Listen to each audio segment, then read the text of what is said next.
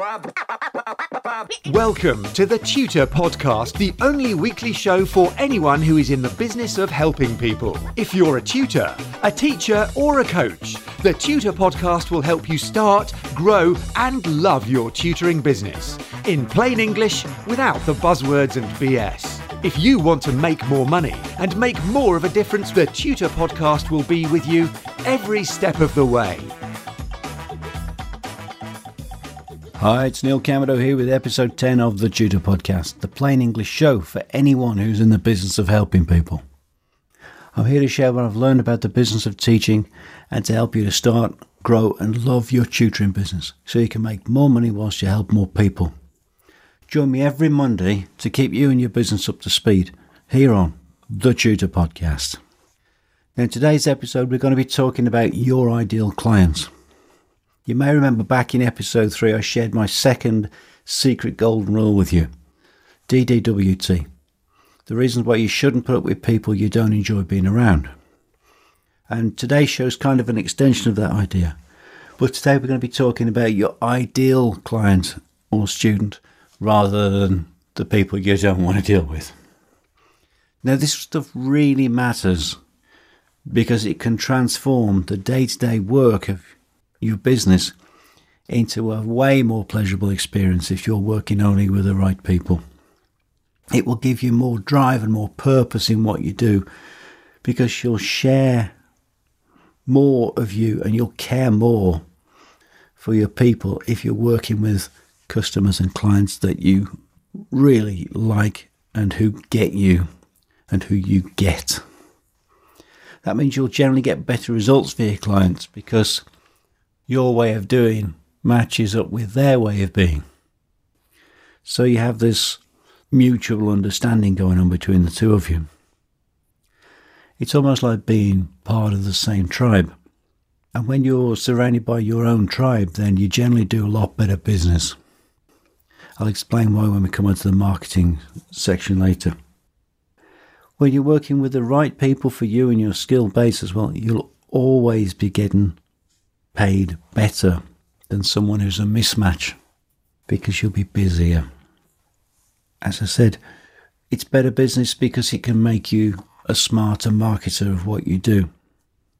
So we're going to try to identify who your tribe actually are, what they look like, what they do, what they want, and what to think about when you're trying to hunt these babies. Okay, here we go. So the first thing to think about is their age.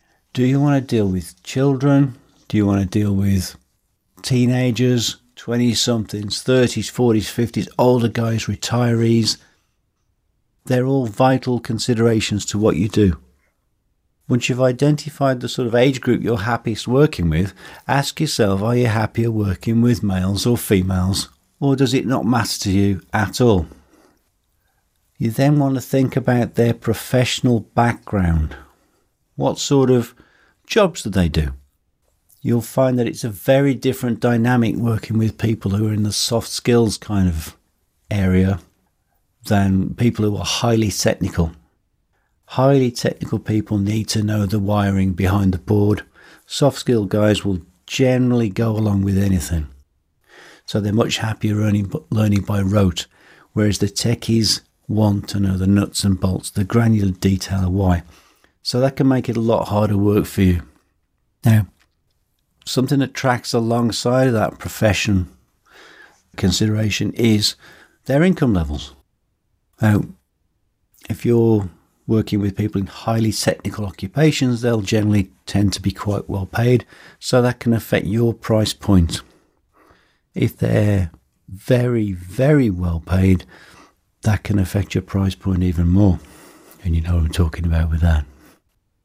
Now, their educational level, if they have a background in formal study, you may find that there are certain residual thought processes lurking in the background that may or may not resonate with your own approach. If you're highly academic and it coincides with what your tribe think is valid, great. If not, then that's great too. Just find out what works for you. Because I know from my own experience, that an ideal client for me, an ideal student for me to teach guitar with, is radically different to, say, one of my colleagues who is a piano teacher. She has a very different approach than I do. Her tribe is very, very different from mine. Another consideration we all need to think about is their preferred locations. If you'd like to work only from home, then you'll need to identify customers who are happy to come to you. If for some reason you like to travel or as a constraint on working at your own location, you'll need to find people who are happy for you to go to them. And of course, they're going to have to pay you a premium for that high level of service. On the back of that, there are also going to be considerations to whether you want to be delivering content and client interactions in person or remotely over Skype or some other video conferencing service. So identify them and position yourself to deliver in that marketplace. Find out what your ideal customer actually wants from you. As a guitar teacher, it's a fair mix for me.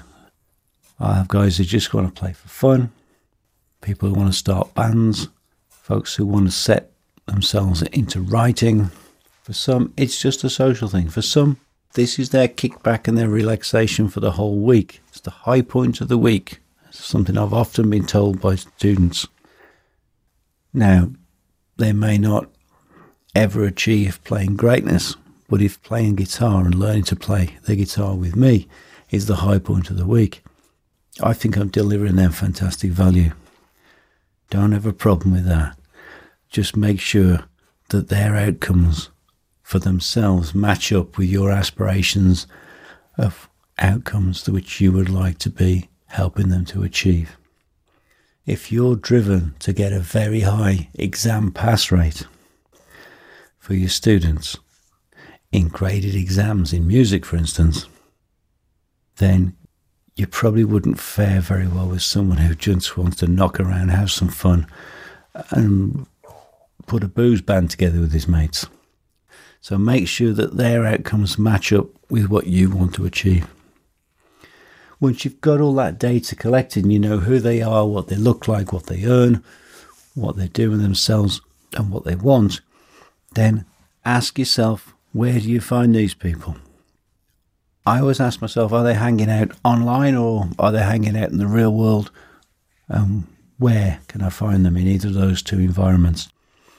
In the real world, they might be in clubs, bars, golf courses, music venues, pubs, bars, music shops. I'll be looking for people in that environment. And if I were putting marketing or advertising out, they would be the places that I'd be considering placing my own advertisements. Online, I'd be looking at forums, social media groups, fan pages, anything that pertains to the field I'm operating in. Now, here's a quick heads up of the level of detail some of this goes down to. I'll give you a rough profile of my own very unusual ideal customer, because as a music teacher, this is a fairly irregular shopping list of personality traits and characteristics for my students. So my average student's male, over 35, in a highly technical profession. They have an income well above the national average and are educated above degree standard. They generally drive German cars, they want to learn at my location, and they own at least 3 guitars. It's kind of easy to find those guys and to let them find me. Now, knowing that level of detail really shapes how I position and market myself and my business. So I'm not spending time with people who don't fit my desired profile. Now, because I'm not working with just about anyone with a pulse and the necessary money, my client turnover is very low. So that's allowed me to grow steadily and get booked solid and then stay booked solid week after week, month after month, year in, year out for the last 10 years.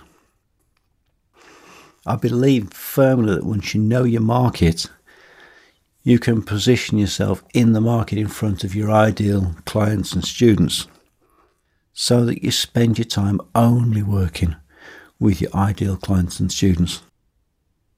It can help your positioning by being in the right place in the market, as I just said, using the appropriate, correct language forms and terms that they'll use. So look on the forums, find out what people say about what they want to do. Find out their language, their slang, their in terms. It's called in-group language. So know the language of the group that you're aspiring to attract. Use the right kind of images that will attract them to you. Make sure your price point's correct. It's so easy to mess up on pricing. I'll do a whole podcast episode on this later. But for now, just bear in mind that if you're too cheap, you'll repel. And if you're too expensive, you'll repel. There's a kind of a sweet spot pricing that you'll be aiming to look for. And when you've identified your perfect customer, hone your delivery style to suit them. This doesn't mean you're going to be plastic and a fake. What it means is use the very best of you and then finesse that so that you better align with the characteristic needs and traits of your perfect customer. So on we go to marketing yourself now. Once you know your market, you can just be so much more effective. Dive onto Google Analytics and find out what's going on in your area. Which areas of the town are the most affluent? Because that will be an indicator of occupations. Aim for your target demographic. You always want to be looking to market to and attract your dream customers. On social media channels, you can get down to a very granular level. You can get down to age, sex, occupation, income, marital status, location. You can dig down and down and down. It's amazing the amount of data that's available for free on the social media networks. Using those analytical tools will let you target your advertising so you're only appearing to the right eyes.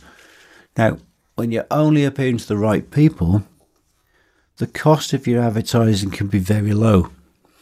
And of course, once you've calculated the lifetime value of a customer, and that's something that I may well get around to doing an episode on in the future, it becomes a fairly simple calculation to understand the return on your investment.